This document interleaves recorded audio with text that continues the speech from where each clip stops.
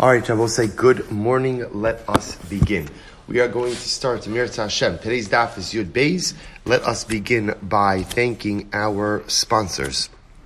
To thank our Talmud Torah sponsors for the month of Teves, Yoel and Sarah Kelman, for dedicating all of the Shurim and Drashos this month in honor of the birth of their daughter, Oriya Tahel, and in the hope that all of the couples davening for children will have their tefillos answered bekarov. To thank Stephen Tarizin for dedicating all the Shurim and Drashos this month in honor of their grandchildren, Adin Tzvi and Naftali Moshe, and to thank Shirley Elbaum and family for dedicating the Shurim this month in memory of Jerry Elbaum, Yaakov couple, Ben Reb Avram Menachem. We hope that in the merit of our Talmud Torah, the Neshama will have an aliyah and the family a nechama.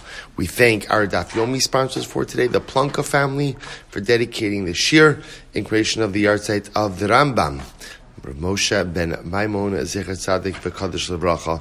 We hope that in the merit of our Talmud Torah, the Rambam's neshama will have an aliyah. Incredible. Okay, so we'll see with that. Let us begin. We have a beautiful, beautiful daf ahead of us today, a very special daf. Today's daf is, as I mentioned, Yud Beis. We are picking up on the bottom of Yud Aleph Amud Beis, the bottom of 11b. And we are picking up, let's actually begin Omar. So it's 2, 4, 6, 8 lines up from the bottom. So we'll say, so remember again, yesterday we were focusing on the fascinating Gemara regarding the original mistake of Belshazzar with the calculation of the 70 years of diaspora. Thinking that the 70 years had concluded, the Jews had not been redeemed, and Belshazzar celebrating essentially what he thought was the demise of the Jewish people by using the kelim, the utensils of the Beis HaMikdash. Achashverosh understood the mistake of Belshazzar's calculation and was determined not to repeat that mistake. Amar, Ihu mitatoi, Belshazzar made a mistake. I will make the calculations and will not make the mistake. After all, again, says Achashverosh, what was Belshazzar's mistake? Miksiv l'malchus Bavel. Does it say that the 70 years are counted from the monarchy of Bavel? Rather, again, the 70 years are not counted from the ascension of Nebuchadnezzar to the throne. Remember, again, that's when Belshazzar began his calculations of the 70 years from the time that Nebuchadnezzar ascended the throne. Says Achashverosh, that's not what it says. Lib Bavel Ksiv. What is Lib Bavel? My Lib Bavel, Legalus Bavel.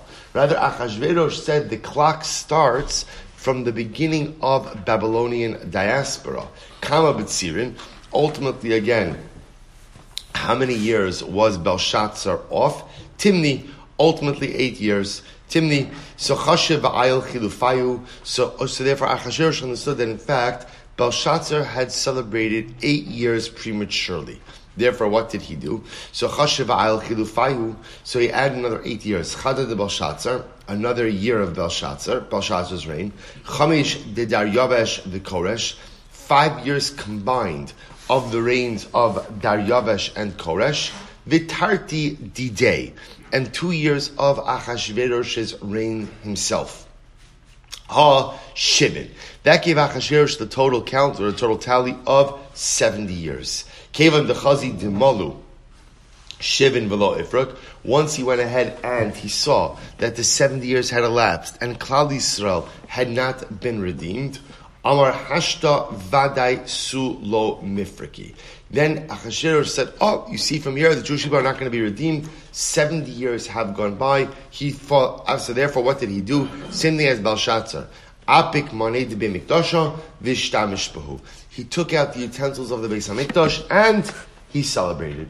So Achashverosh celebrated in the same way of his predecessor, of Belshazzar, celebrating the demise of the Jewish people by making a grand feast with the utensils of the Beis HaMikdash. So we'll say, so again, just to understand what's the feast that the Gemara is referring to, this is the celebration of in the beginning of the Megillah. Achashverosh's grand party served a variety of different purposes. One of them was to celebrate what he perceived was the demise of the Jewish people, the elapsing of the 70 years. Jewish people have still not been redeemed. That's why, interestingly enough, in the Megillah, there is a minhag when you read the phrase Mikelim Shonim, when speaking about the utensils used in the party, literally again it says Kelim means utensils, Mikelim Shonim, unique utensils. Some have the custom to read that phrase in the tune of Megillas Eicha. Mikelim Shonim, in the middle of the Megillah. Why? Reference to this Gemara that the utensils used in the party of Achashverosh were none other than the utensils of the Beis Hamikdash. But of course, we're going to see Achashverosh was wrong in his calculations as well. Bas Satan v'riked beinehem. Achashverosh was wrong. Literally, again, the Satan danced at that party. V'harag es Vashti. So it's interesting. The Gemara attributes the death of Vashti to the mistaken calculations of Achashverosh. Something bad always happens when you celebrate the demise of the Jewish people. Right? So Belshazzar died, right? Achashverosh killed his wife. The Gemara says, 1 second. But the truth is, it sounds like Achashverosh's calculations were correct. What's the problem? To which the Gemara says, Ihu nami mitatoi, di baile lemimne micharvos Yerushalayim. Oh, says the Gemara something very interesting. In fact, if you remember again, going back to the beginning of yesterday's daf, or I should say the beginning of Amud Beis of yesterday's daf, the Gemara pointed out something very interesting. The Psukim quote two different ways in which the Navi counts the 70 years. One says L'malchus Bavel, and one says L'charvos Yerushalayim. In fact, interestingly enough, when does the count of the 70 years begin? From the time that Yerushalayim was destroyed. So once again, Achashverosh began counting a little bit early. He started counting it from the beginning of Babylonian exile. But interestingly enough, Babylonian exile actually preceded the destruction of Yerushalayim. How many years off was Achashverosh? Sof Kama B'tzirin. So Chadesar. He was 11 years off. 11 years off. Ihu kama malach. So, by the way, you could see this, and now the calculation actually works out. Ihu kama malach arbeisar. Achashverosh himself ruled 14 years. Bar beisar didei ibayle lemivne beis hamikdash. So, if that's the case, then in reality, if he was off 11 years, then halacha lemaisa in the 14th year of his reign, technically, construction of the Beis Hamikdash should have started. But in fact, remember again, as we mentioned yesterday, construction it's not really started, it's restarted, right? Because it was paused by Achashverosh. It doesn't really restart until the days of his son, Daryavesh. So what's going on? Alama ksiv, ba'adin batelis abidas beis alakadi b'Yerushalayim. Amarava. So Rabbi says, so if that's the case, in reality, if Achashverosh was off by 11 years, then the truth is construction of the Beis Hamikdash should have started at the end of Achashverosh's reign. But it doesn't start until the reign of his son. To which the Gemara says, you're right, Amarava shanim mikutaos habu. Both say literally translated. If you look at Rashi, actually look at the last Rashi, shanim mikutaos, which literally means they were cut off years, or truncated years. Rashi says, Osan shanim shemaninon lemalo, yesh bahen shenivlu mishal acharon. We'll say some of the years that were reckoned kind of were overlapping years. And therefore, again, even the years counted up until the reign of Achashverosh were not complete. Therefore, top of Yud Beis, Tanya Namihachi, a brayso that supports this assertion as well. Va'od shana acheres leBavel, va'amad Daryavesh v'hishlima. So I will say, interestingly enough, it seems to be that some of this happened in counting of the reigns of the kings. There were some overlapping years. So therefore it turns out that the 70 years don't really end until the reign of Daryavesh, right? This is the second Daryavesh, the son of Achashverosh and Esther, Ve'eshlima. That's when the 70 years end. And in fact, again, when you do the math, by the time the 70 years end, that in fact is when Daryavesh had ordered for the continue of the construction of the Beis HaMikdash. Incredible. Amar Rava says, by the way, if this sounds complicated, it is. Af Daniel Ta. Even the Navi Daniel made a mistake about how to calculate the 70 years. The Gemara says, Af Daniel Ta b'hai chushvana. Even Daniel made a mistake with this calculation. D'chsiv, b'shnas achas l'malko, ani Daniel binosi b'svarim. So listen to this. He says, in the first year of his reign, right, I, Daniel, of Daryavesh, I, Daniel, literally binosi v'svarim. I contemplated, or I thought about, I tried to analyze the calculations.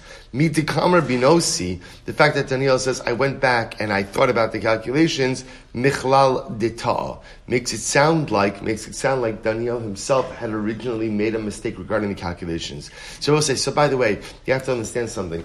By design, the Malbim points this out, by design, the calculations are ambiguous, right? We know it's 70 years, but it's hard to calculate the 70 years. Think about this. Remember, HaKadosh Baruch Hu wants Galus to be a cathartic experience, a tshuva-filled experience. If you know exactly when Geula is going to come, right, then what do? You just wait. You just say you don't have to do anything. The whole point of this was we kind of know when it's going to happen, not exactly when it's going to happen. Everybody's making mistakes about the calculations. In an effort, the ambiguity is what fuels the tshuva process. Mikot makom, kashu kraya adadi. Now I will say, interestingly enough, when you analyze all of this, why is this calculation so confusing? Because the truth is, the psukim seem to give me two different start times for the counting of the 70 years. One pasuk says, Ksiv Melos Bavel. One pasuk says, ultimately again, one pasuk says, from Melos Bavel, that we'll say now, Melos Bavel sounds like from when Bavel rules over the Jewish people, Uksiv Lacharvos Yushalayim, from the destruction of Yerushalayim. So which one is it? See, I will say, remember again, Belshazzar we know was wrong, right? Belshazzar thought Melos Bavel meant when Nebuchadnezzar ascended the throne. So that's clear as wrong. But Melos Bavel sounds like from the time that the Babylonians ruled over the Jewish people. And then another pasuk says, Chavros Yerushalayim, from the time Yerushalayim was destroyed. Which one is it? Babylonian dominion or the destruction of the Beis HaMikdash? To which the Gemara says, Amarava lepekida ba'alma. Lepekida ba'alma. So we'll say, if you look at Rashi is right across. Va'amar lefi melos Bavel shivim shana efkod eschem v'kach haisa shenifkedu b'shana achas l'koresh melech paras shehi shnas ayin aleph l'kibush yoyakim shvat. Supposed to say, interesting enough, the Gemara says as follows. It's really two different dates. The Beis HaMikdash will be rebuilt 70 years after the destruction of the first Beis HaMikdash. But Pekida, HaKadosh Baruch Hu remembers us for salvation 70 years from the beginning of Babylonian dominion. So ultimately, again, from 7 years from Babylonian dominion, HaKadosh Baruch Hu remembers us. 7 years from the destruction of the Beis HaMikdash is when HaKadosh Baruch Hu allows for the commencement of the rebuilding of the second temple. Incredible. V'hainu dichsiv ko amar koresh melech paras ko mamlechos haaretz nasan li Hashem elokei hashamayim v'hu pakad alai livnos bo bayis b'Yerushalayim. And I will say, in fact, amazingly enough, Koresh himself says this. Right, Koresh says, HaKadosh Baruch Hu has appointed me to rebuild his home in Yerushalayim. Incredible. Darshav Nachabar of Chista. My dichsiv, I will say first wide line, Yud Beis Amud Aleph. My dichsiv, what's the meaning of the pasuk? Ko Amar Hashem leMashicho leKoresh asher echzakti biyamino. So we'll say, listen to this. This is fascinating. The pasuk says, let me read to you the pasuk in its entirety. The pasuk says, Ko Amar Hashem, this is Yeshaya. Ko Amar Hashem leMashicho leKoresh. Hashem said to his anointed one, to Koresh, Asher chazakti biyamino, I held on to his right hand, L'rad lefanav goyim umasni malachim afateach leftach lefnei lasan. I'm supposed to listen to this. Says the Gemara, why is Koresh called the anointed one of God? I will say, that's like Mashiach. Why is he called Mashiach? So the Gemara says, V'chi Koresh Mashiach haya? Allah, Amalei HaKadosh Baruch Hu Mashiach, rather no. Both say the way to read the pasuk is as follows: the Ribono Shel Olam was speaking with Mashiach, the Mashiach, and he says, "Kovel ani lecha al Koresh." I'm complaining to you about Koresh. I'm not happy with Koresh. Why not? Ani amarti hu yivne beisi v'kabeitz galiosai v'hu amar mi bachem mikol amo vayal. Rabbi said, this is incredible. HaKadosh Baruch Hu said, I had great designs for Koresh. Great designs for Koresh. I wanted Koresh to be the one who would rebuild the Beis HaMikdash and ultimately again reassemble or get the Jewish people to go back to Eretz Yisrael. But that's not what Koresh did. Instead of us, Koresh did something very interesting. He gave the Jewish people permission to go back, but he did not push them to go back. HaKadosh Baruch Hu had in mind that Koresh was going to push Klal Yisrael to go back, but instead he just gave them the license to do so. As such, Chadash Baruch Hu complains to the Mashiach about Koresh. Pretty incredible. It's also just incredible. But I will say that sometimes the Chadash Baruch Hu has in mind that it's not Jewish people it's not Jewish leaders who encourage Jews to make Aliyah and to go back to Eretz Yisrael. But sometimes it's a pressure from the non-Jewish leaders that causes us to once again seek out our homeland. A very, very overwhelmingly profound Gemara. In any event, you also see over here how sometimes you see, if you're Koresh, you're thinking that you're doing the Lord's work. Here, you're rebuilding the Beis HaMikdash, you're telling the Jews they could go back, and meanwhile, HaKadosh Baruch Hu says to the Mashiach, Koresh is falling short of his agency, of his shlichus. It's very nice that he's rebuilding, and it's very nice that he's allowing. But my kavanah was, he should push. How sometimes in life, I think I'm doing my shlichus. Sometimes in life, I think I'm fulfilling my mission. But in reality, HaKadosh Baruch Hu wants more of me.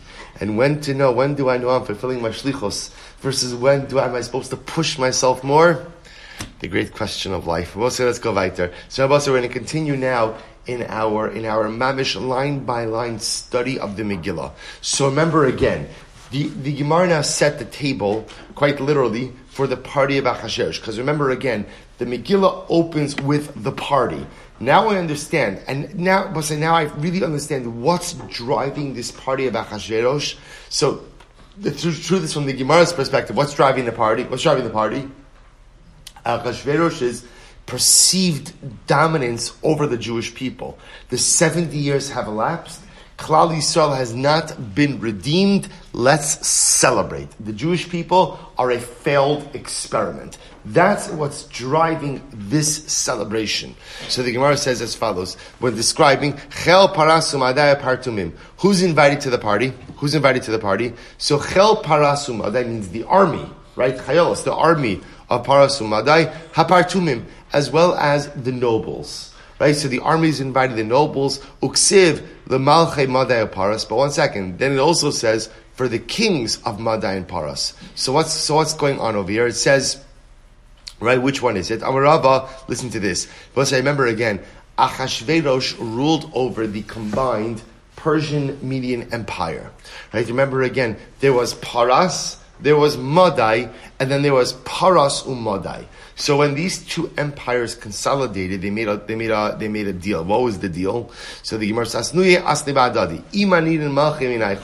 if the king comes from one empire, iminon malchi minaychu iparchi, ve'iminaychu malchi minon iparchi. Whichever empire the king comes from, the nobleman will come from the other one. That was the deal they made. That's why you find ultimately again, Chel Paras Umadai Partumim, Lemalche Madai Uparas. So there are noblemen, there are kings. So I will say, in order to kind of, preserve a balance of power, they made this deal in this consolidated empire. Baharoso es Osher Kivod Malchuso. So I will say, get ready for this. What did Achashverosh do during this party? He showed off his wealth. Rabbi Yossi, listen to how profound this is. Rabbi Yossi, Bar Chanina Melamed Shelovash Bigdei Kuhuna. What did Achashverosh wear at the party? He wore the Bigdei Kuhuna, right? He wore the clothing of the Kohanim. This was Osher Kivod Malchusa. Because I will say, interestingly enough, what the Gemara is darshaning over here is Osher means wealth, Kavod means honor. What are you referring to that's Osher and Kavod? It's amazing how Achashverosh, I will say, in general, by the way, isn't it fascinating? Achashverosh rules 127 provinces. The Jews are a conquered nation. And I will say one of the things that does not change in the stage of humanity is mankind's preoccupation with the Jewish people. Right? It's not just in the UN Security Council that there is a preoccupation with Israel. And right, this is a historic thing. It's fascinating. Achashverosh is assembling everyone, the entire world. He rules over the entire world. And yet, what's the big thing he's going to do? he's going to wear the clothing of the Kohen Gadol. Right? It's just fascinating how, again, the world always has had this preoccupation with Klal Yisrael. What's his greatest sign of power? He rules over 127 countries. His greatest sign of power is he can wear the clothing of the Kohen Gadol, because deep down the world understands the power of Klal Yisrael. We may be small in number, and we may have a very small homeland, but the influence and the dominance and the power that we wield, again, on a ruchni level, in the entire world, is understood by the Umos HaOlam. Such an incredible yesod. So the Gemara says, follows, Ksiv hacha, yikar tfares gedula, so ksiv hasam, lechavor l'sifaras. Interestingly enough, the pasuk says, and it was at the end of the days of the party.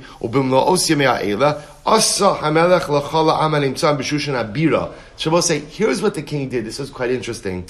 First, the king Achashverosh made a party for all of the people on the outlying areas.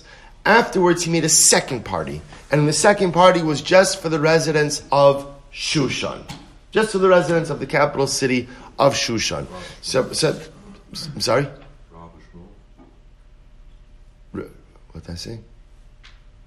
I'm just going to go. Rav Shmuel, sorry. Rav Shmuel, so we'll say Machlokes Rav and Shmuel. Chad Amar Melech Pikei Achaya. So we'll say, interestingly enough, there's a Machlokes. So again, this was the structure of Achashverosh's party.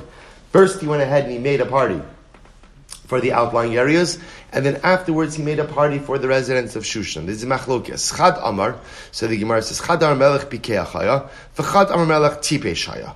One says Achashverosh is very wise, and I will say this is a Machlokes that runs through the Megillah. Was Achashverosh exceedingly wise, or was he exceedingly foolish? So Man Damar Melech Pikei Achaya, the one who says he was very smart, Shapir Avid, Dikariv Rechika Bereisha, it's good to enfranchise your distant constituents first.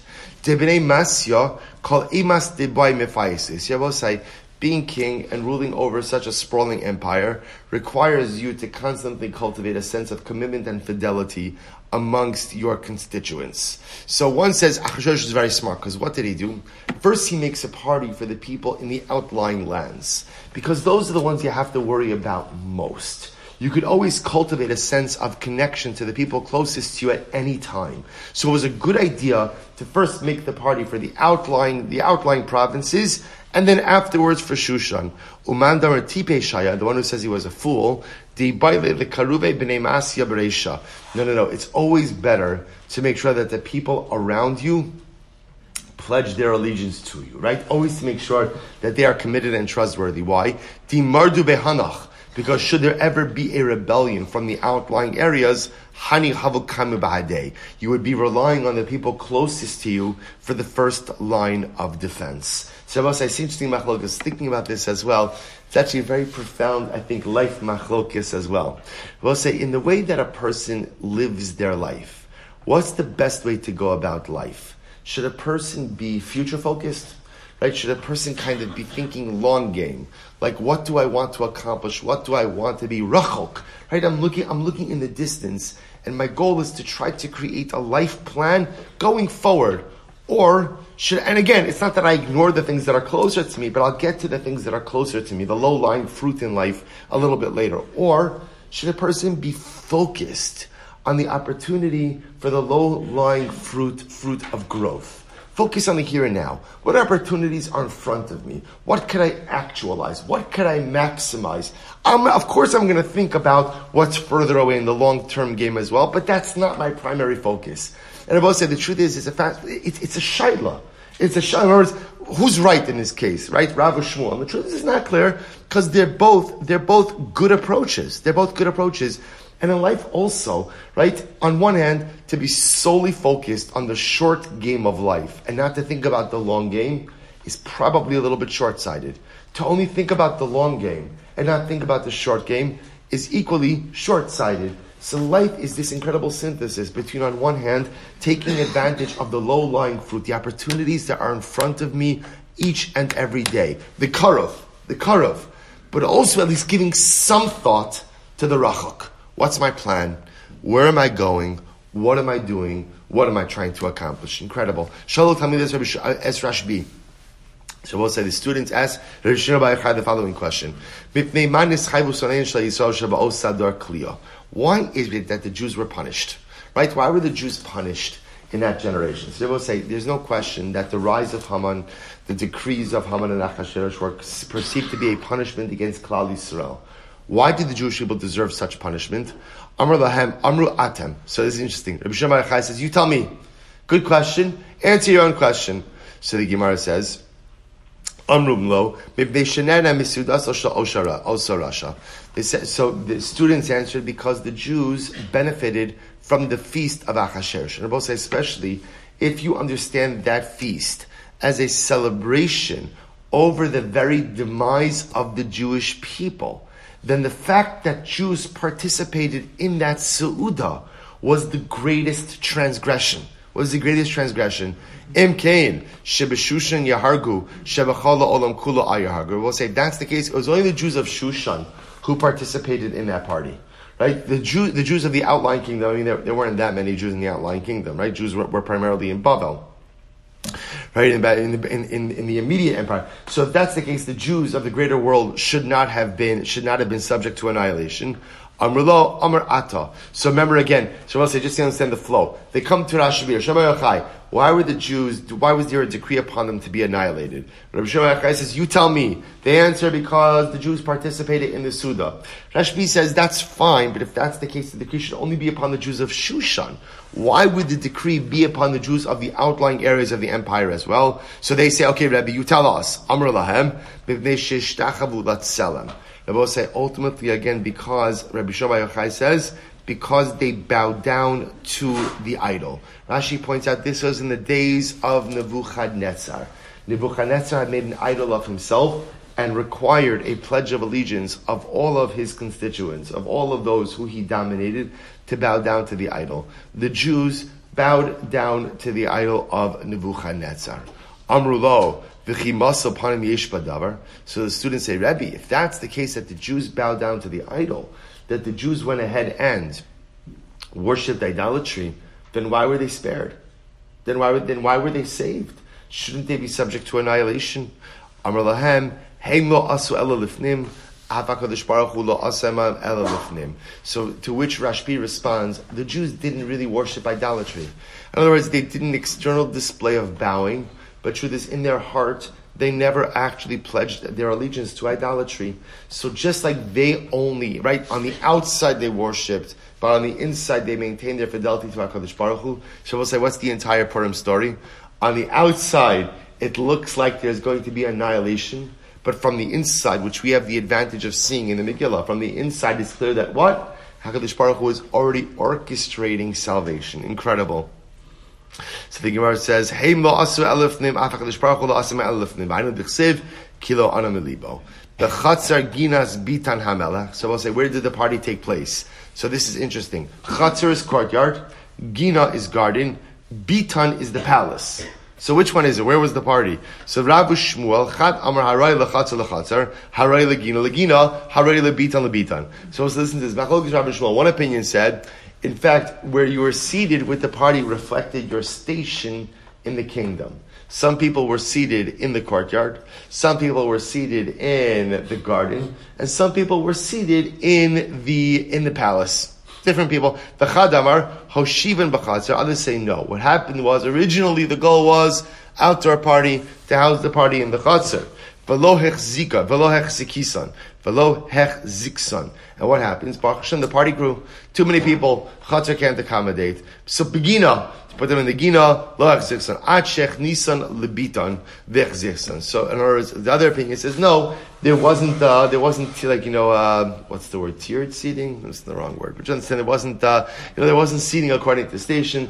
They just had to keep moving locations because there wasn't an area. Until they finally reached the palace, that was capable of accommodating all of the attendees.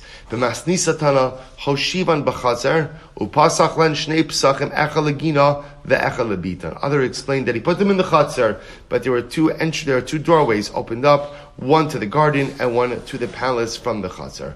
Chur, karpas, utcheles. So again, the Megillah, when describing the opulence of the party, says there was chur, karpas, and tcheles. What does that mean? So my chur Rav Amar Chari Chari. Rav says Chari Chari. So we'll say, what's Chari Chari? Rashi says, Maisamachat Malachas Hamatzos Haisasuyin Nekavim.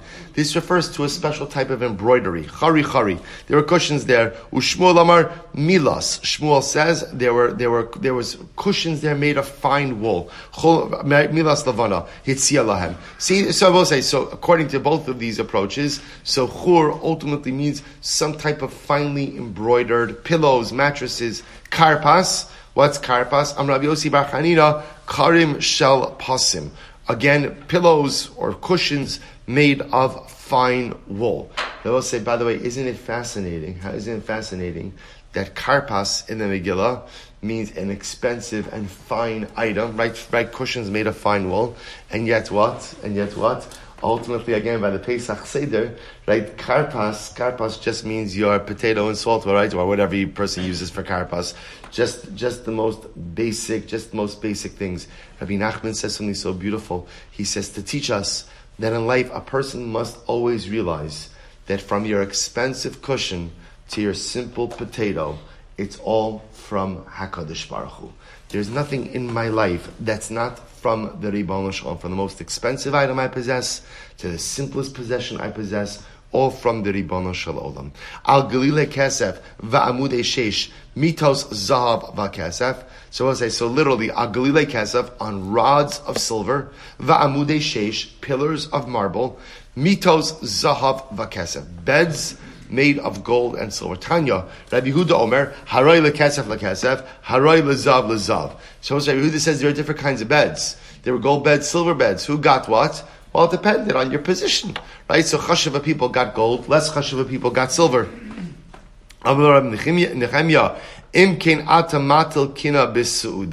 If that's the case, are you not creating animosity? In other words, I will say, the whole point over here for Achashverosh is to create the sense of achdus, right? A union. So if you're going to put some people on gold beds, some people on silver beds, doesn't that create friction, right? Look who's on the gold bed, right? Who does he think he is? He's on the gold bed. He's on the silver bed. I have no bed, right? So isn't it going to undermine what Achashverosh wants to accomplish?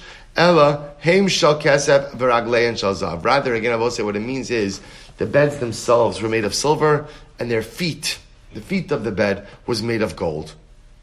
Bahat vashesh. What does it mean, Bahat vashesh? Amrabasi, avanim shemischotetos al ba'alehen. Bahat vashesh, also refers to stones, precious stones, ultimately, again, that are sought after, right? That are desired by their owners. V'cheinu omer, avnei nezer misnosesos alad masal. Vidar v'sochares. What does that mean? Rav Amar, dari. Rav says that the jewels were arranged in rows and rows. Shmuel Amar, even toviyish bekrachi ayam. There is a certain jewel overseas, Vidara Shma. The name of the jewel is the Dara jewel. Hoshiva be'emtza suda. You place it in the middle of a room, and what happens? Ume'irlem kitzarayim. And the jewel itself gives off light like the sun in the middle of the day. The Be'er Rabbi Yishmael, right in the Be'er Yishmael, they said, no, Shekara Drar L'chol Ba'alei Schora. So I'll say, what does Dar mean? What does Dar V'sochares? It means Achashverosh lifted all taxes from merchants. Right? There was a tax-free. Merchants don't have to pay their taxes for whatever amount of time. Vashkos Beklei Zahav, and everybody drank in gold utensils. Bekelim Mikelim Shonim, which has been mentioned before, and unique types of utensils. Mishunim Mibai.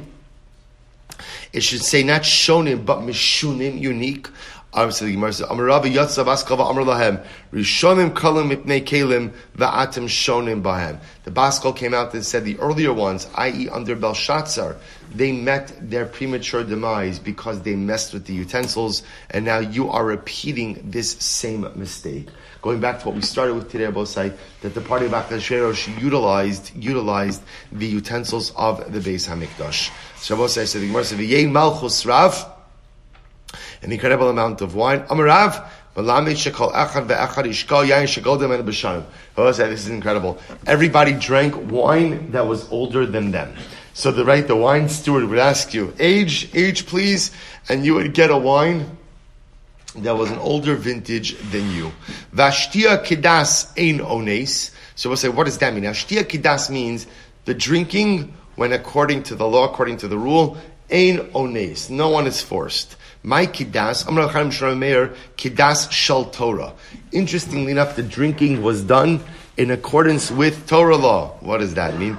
Ma'dash shel Torah achila merubah mishtia. Just like I will say, we know, we've seen this before in Masechtas Brachos, that you're always supposed to eat more than you drink during mealtime. You eat more than you drink.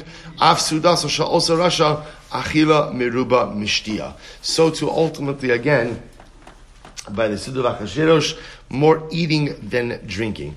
I will say, what does this mean? That Achashverosh is conducting his Suda in accordance with normative Jewish dietary law. But say, so understand something. Achashverosh wanted the Jews to celebrate with him. Because remember, he was celebrating the demise of the Jewish people. But understand, Achashverosh himself, originally, before Haman, has no interest in annihilating the Jewish people, right? It's not good for a ruler to annihilate a pocket of your population. That wasn't his intention. His intention was to celebrate his victory over the Jewish people, and now again, Eretz Yisrael as a vassal state, the Jewish people as citizens of the Persian Median Empire. And as such, he invites them to join in you're part of the celebration. That chapter of your lives as citizens of Eretz Yisrael, as a separate autonomous people, that's over. That's over. Now you're part of us. Now you're part of us. So they're invited. Not only are they invited, but Achashverosh goes out of his way to go ahead and allow them to celebrate in accordance with Jewish law. I guarantee you, there were 50 echsherim on the meat, right? And he brought it out right. You want a double wrap, you get a double wrap, right? We'll unwrap it in front of you. We won't uncork anything if the wine's not mavushal. You could hold on to it, right? Everything. That's the tragedy of this. Achashverosh was inviting them to celebrate what he perceived to be their own demise. They're both saying that's not even the height of the tragedy. What's the real height of the tragedy? What's the real height of the tragedy? That the Jews came.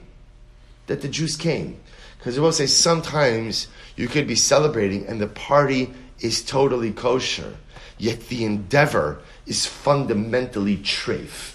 And I will say, there are so many situations like this in life where I'm engaged in things that are kosher. What am I doing wrong? What am I doing? We'll say, no, come on, we all have private conversations like this with ourselves when we're doing something.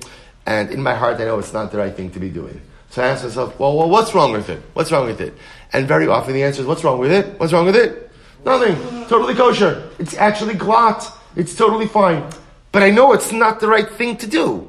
I know it's not the right thing to do. It's not the right thing to do because it doesn't advance my life agenda. This is not good for me. I know I'm not violating any isurim. I'm not going to Gehenna for this one, right? I'm not right. Nothing's bad. I'm not doing anything bad. But I will say, I also know just because I'm not doing something bad doesn't mean I'm doing the right thing in life. There are so many things. Sometimes the worst things we do are not usser. The worst things we do often are the things that don't advance my life agenda. They're just not good for me. They're not proper for me. They're beneath me. They don't help me self-actualize. And that's the story of the Megillah. The Jews are attending this party. We're going to see everything is glot. Everything is glot. The wine, kosher, mavushal, the bread, yashan. Everything is as it should be. The only problem is you're spending your time at the wrong party. Rabbi say, how many times in life are we spending our time at the wrong party? The party's kosher. It's totally kosher. It's just not the party I should be at. So the Gemara goes weiter. The Gemara says, Ein oneis, literally, Amar Rav Elazar, Melamid shekol echad ve'echad, heshkeo yain midinaso. But also listen to this, everybody drank the wine of the original country.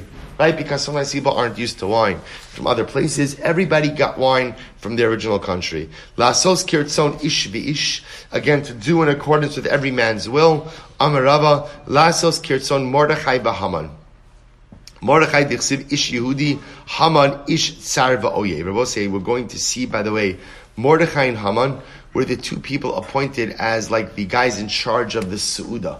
Right? They were in charge of the Seudos. So Lasos Kirtzon Ish V'ish, Haman decided kind of what was going to be on the menu, what kind of wine for the general population, and Mordechai was in charge ultimately again of the wine and the menu for the Jewish people. I will say, you'll ask, Mordechai HaTzadik,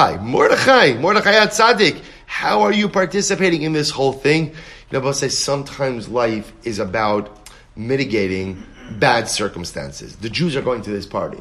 At least if Mordechai is involved, he could ensure that what? That the food is kosher, that the wine is not yayin nesach, and that at least, again, no significant isurim will be transgressed.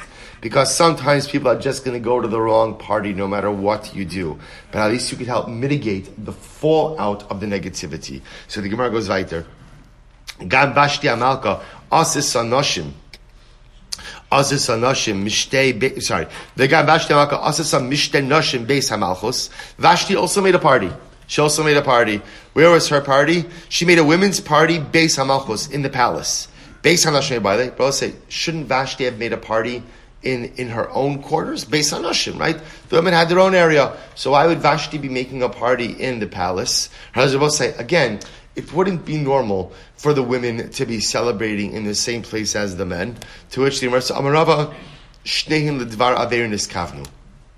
Both Achashverosh as well as Vashti were immoral people. And they both had in mind for the men and women to celebrate together, to party together, because they both had in mind for immorality. So the Gemara says, Harun da'armi inshi, ihu bekari v'isase bebotzini. They both say, this is the famous adage, the man has large gourds and the woman has small gourds. Another one of these expressions that works much better in the Aramaic, the idea being, right, the man might have larger gourds, the woman might have smaller gourds, but everybody's interested in gourds, right? So the idea is everybody in this story is immoral. Achashverosh is immoral, Vashti is immoral, which I will say, there's so much to say about each of these things as well. But the idea being over here, don't think for a moment there were any innocent intentions by any of these parties. Vashti purposely has her women's party at the same place as the men's party. Everybody having in mind for immorality. But we'll say it's great. It was on the seventh day of the party. And the king was, the king's heart was glad with wine, which means what? He was drunk. Amar, ad hashtu latav libe bechamra? I don't understand. Achashverosh wasn't drunk until now. It took to the seventh day of the party for him to get drunk. Amar Rabba Yom Shvi'i Shabbos Haya. The seventh day of the party was Shabbos. And what happened? She'Yisrael ochlin b'shosin maschilin b'divrei Torah b'divrei tishbachos. So what's when Jews eat and drink on Shabbos, right? So what do we start with? Kiddush. Shalom aleichem malachi hasharis. How does a Jew begin a Seudah? A Jew begins Seudah malachi hasharis. Thank you for joining me. A Jew begins a Seudah with Kiddush. That's how we start. We start material and physical endeavors with a sprinkling of spirituality or a healthy dose of spirituality. That's how we start. Aval ovdei kochavim. But again, the Gentile nations, she'ochlin b'shosin, ein maschilin ela b'divrei tiflos. They only begin, again I will say, divrei tiflos means light-headed things, unimportant things. And it's actually more severe. We'll say that's how it happened in the Seudah of Achashverosh. How did the Seudah of Achashverosh, what was the conversation at the Seudah of Achashverosh? Halalu omrim medios nos. One group said the women from Madai are the most beautiful women. V'alalu omrim parsios nos. Other groups said no, the Persian women are the most beautiful women. Achashverosh says you're all wrong. Kli shani mishtamish bo, the utensil that I use. Eino lo Madai v'lo Parsi. She's not from Madai. She's not Persian. Ella kasdi. Right? She's a kasdi. So we'll say first of all, you see just the vulgarity of this.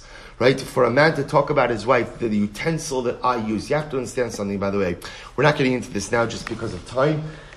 To really understand the Megillah, I would urge you to learn the Megillah with the parish of the Malbim, because the Malbim highlights over here that what's at the cornerstone of the story of the Megillah is a commoner who becomes king and always feels insecure on the throne. Right? Everyone agrees Achashverosh was not royalty. He was not royalty. There's a machlokas. We saw in yesterday's daf. How did he get it? Did he buy it? Right? Was he just exceptionally skilled? But he was not monarchy. Because he was not royal blood, Achashverosh always exhibits a profound sense of insecurity. The Malbim is incredible. The Malbim says, Achashverosh goes out and moves the capital city to Shushan.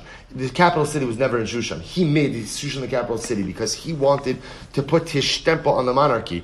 The Malbim explains, why does he do this whole lavish party? So the Malbim explains so beautifully because, interestingly enough, Paras Umadai, the Persian Median Empire, was what we call today contemporarily a constitutional monarchy. Achashverosh wanted to change that from a constitutional monarchy to a dictatorial monarchy. And one of the ways he does that is he privatizes the treasury. How does he show that he privatizes the treasury? He shows off the money as his own. One of the other ways that he solidifies his claim to the throne is he demeans Vashti. Because Vashti is royalty. Right? Vashti is a granddaughter of Nebuchadnezzar.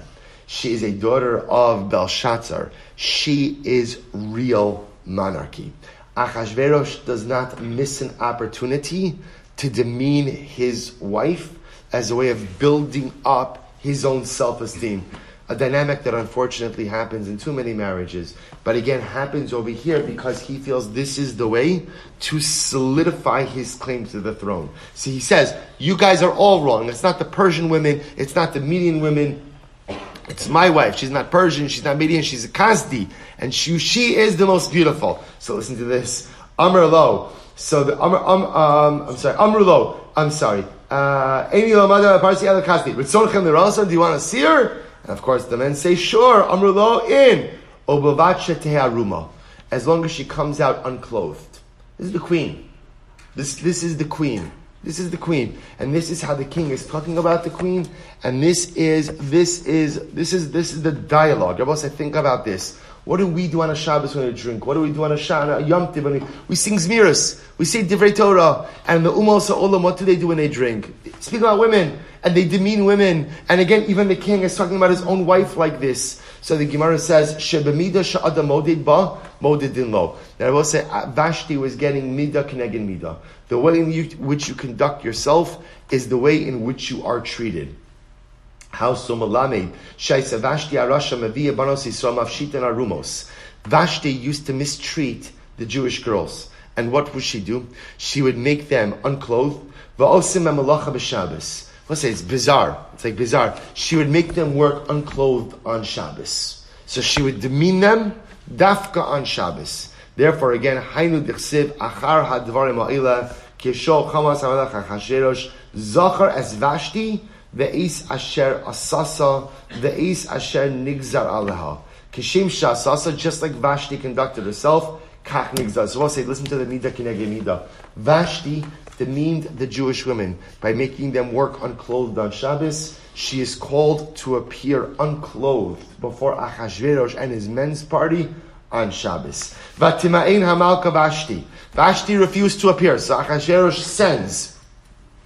sends ultimately a message to Vashti, come and appear before the men's party unclothed. Vashti refuses. Well, I just also point out, the Bible points something amazing.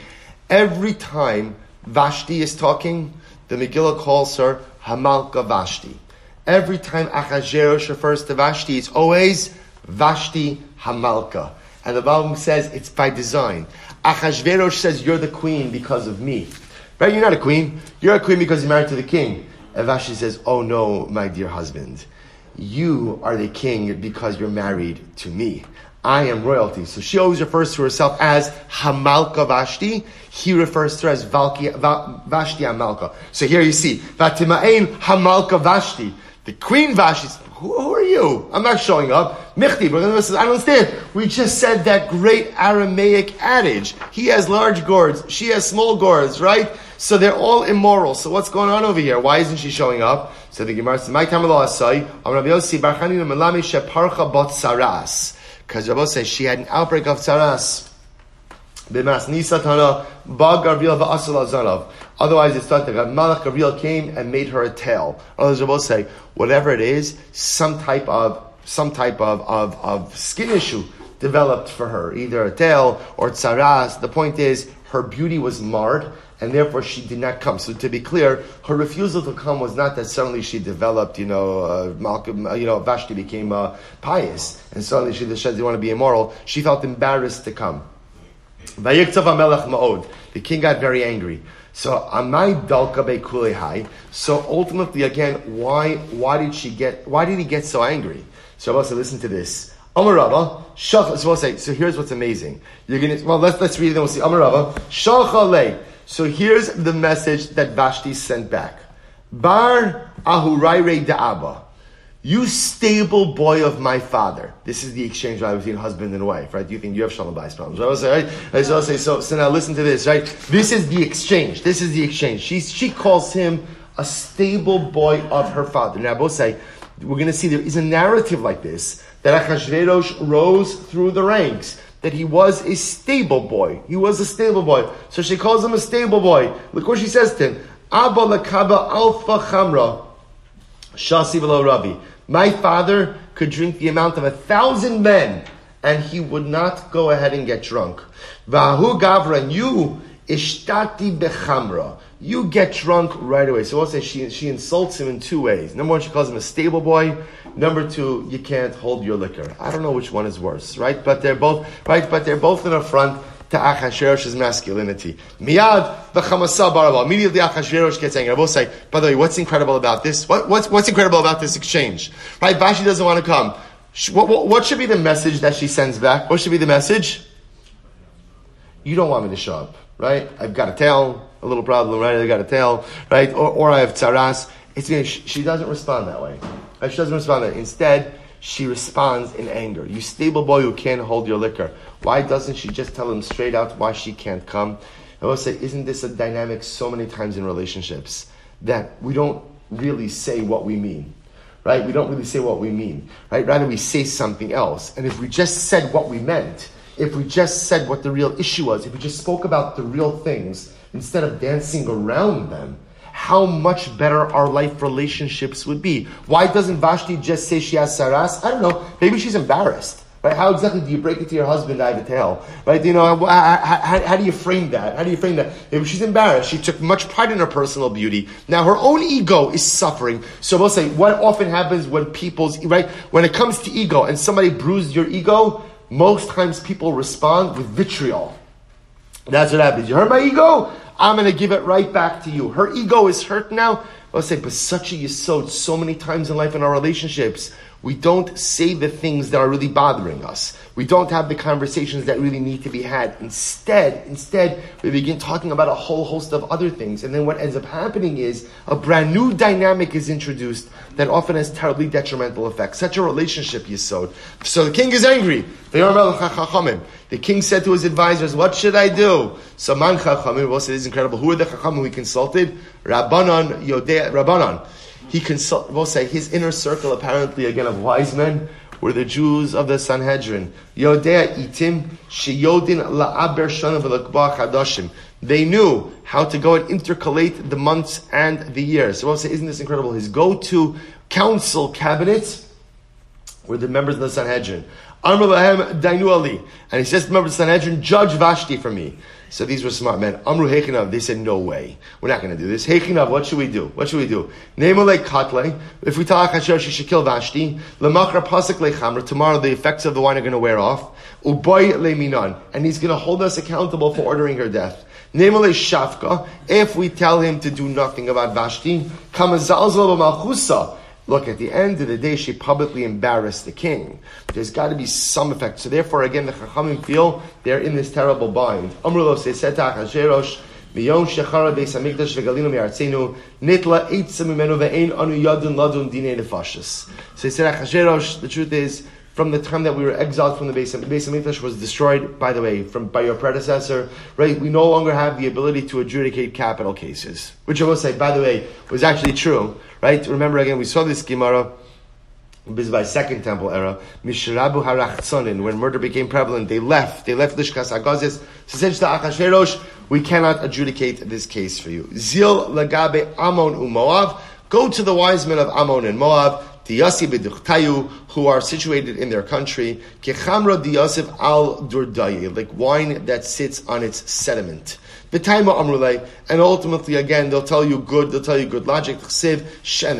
Or they said good to Achashverosh. Shanan mam binu arav v'shokei to al shemar v'lahorik mikli al kli ubagola lohalach alkin amad tama bo v'rechalon amad bayas. So it's actually incredible. So the Chachamim said, the Jewish Chacham said to Achashverosh, go to the people of Ammon and Moab, for the truth is they've never experienced galus. They're sitting in their land, in their homeland, like wine that sits on its sediment and is able to soak up its flavor.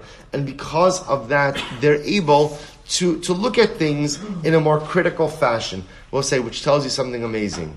In order to have good judgment, what do you need? Yishav Hadas.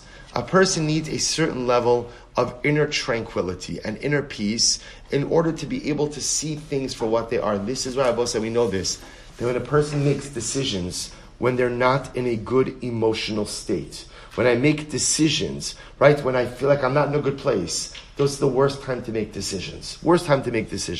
Because at the end, remember at the beginning of the pandemic, there were all of us, people were saying, really you shouldn't make decisions during the pandemic. This was a big thing. They were telling couples who were contemplating divorce or different things, don't make rash decisions. That's when we thought the pandemic was going to be like 3 months. People said, just wait a little bit, right? So I'll say, but there's an incredible yisod. Don't make dramatic decisions when things don't. There's bahala, personal upheaval, global upheaval. So again, the Jews say to Achashverosh, go ahead and speak to Ammon and Moab. They have clarity because they have serenity. I will say, but also an incredible yisod that so often when we are in a state of personal turbulence, don't make big decisions. Because ultimately, you may not be seeing things clearly, you may not see life for what it is, and you may not be seeing yourself for who you are. V'akarav elav miyad, v'akarav elav karshana sheisra masa tarshish. Amr Levi. Pasuk is incredible. So then the pasuk says, and who were the close advisors to Achashverosh? Karshana sheisra masa tarshish. Amr Levi. Kal pasuk zeh al shum karbanos ne'emar. Pasuk is incredible. All of these psukim actually correspond to karbanos. So the Gemara says, what does this mean? What the Gemara says? Karshana Amr Malachi Asharis. The HaKadosh Baruch Hu Rebon Shalom Klum hikrivu lefanecha karim b'nei shana kederech shekrivu Yisrael lefanecha. So remember again, this episode of Achashverosh trying to figure out what to do with Vashti. Remember again, this is the beginning of the story of salvation. Right? How so? Because remember again, when Achashverosh kills Vashti, he clears the way for who? For Esther Hamalka. So what the Gemara says is as follows, really something absolutely amazing. V'akaro lefana. So the Gemara says, so the Gemara darshans, this pasuk is referring to karbanos. What's happening over here is the Malachim begin to advocate for Klal Yisrael, that Klal Yisrael should be spared. Should be right? Nothing's even happened yet. But the Malachim know what's coming down the pike. Klal Yisrael should be spared in the merit of the karbanos. Now, I will say, what's the problem of the Malachim advocating for us in the power of karbanos? What's the problem with that? There are no karbanos. The Beis Hamikdash was destroyed. The Beis Hamikdash comes back to something we spoke about a few weeks ago. Even when there are no actual karbanos that are being offered, the karbanos that we say each and every day, Parshas Akiyar, Parshas Hatamid, Parshas Akitores, Ezehu Mekoman, the karbanos that we say save the day. They save the day for Klal Yisrael. So this is what the Malachim are saying. Karshana, Amr Malachim, Hashem Zenei HaKadosh Baruch Hu, Ribon Shem Klum Mikru Lefanecha, Karim B'nei Shana, Kederech Shekriva Yisrael Lefanecha. The nations of the world, do they go ahead and offer up before you sheep that are a year old, like Klal Yisrael did? Klum Mikru Lefanecha Shtei Torin, right? Ultimately against Shesar. Did the nations of the world ever offer up to you the Shtei Torim, the two pigeons like Klal Yisrael does? Admasa. Nations of the world ever build an earthen mizbeach before you? Tarshish. Nations of the world ever serve before you big day kahuna? Tichsibu Tarshish v'sham v'yishbe meres mirsu badam. Did they ever stir the blood in front of you? Marsina klum mirsu b'menachos. Did they ever stir the mincha in front of you? Memuchan klum echinu shulchan lefanecha. Did they ever go ahead and prepare a shulchan before you? So we'll say, isn't this incredible? So the Gemara understands that Karshana, Shesar, Admasa, Tarshish, all refer to different aspects of sacrificial service. That it is here in this pivotal moment, the Malachim say to HaKadosh Baruch Hu, Rebbe Shalom, don't forget about the Jews. Because the Jews serve you like no one else serves you. They take care of you like no one else, or not take care of you. They exhibit a commitment to you through karbanos like no one else does. And each of these words, Karshana, Sheser, Admasa, Tarshish, refer again to different types of karbanos, refer ultimately to the stirring of the blood, stirring of the mincha, refer to the Mizbeach, Ha'adama, the earthen Mizbeach, and refer to the Beidei Kunat. So we'll stop over here for today. We'll pick up Emiras Hashem with tomorrow, Vayomer Memuchan. We'll say incredible, going line by line in the Gemara. Incredible and overwhelming Gemara. Shkach, everyone.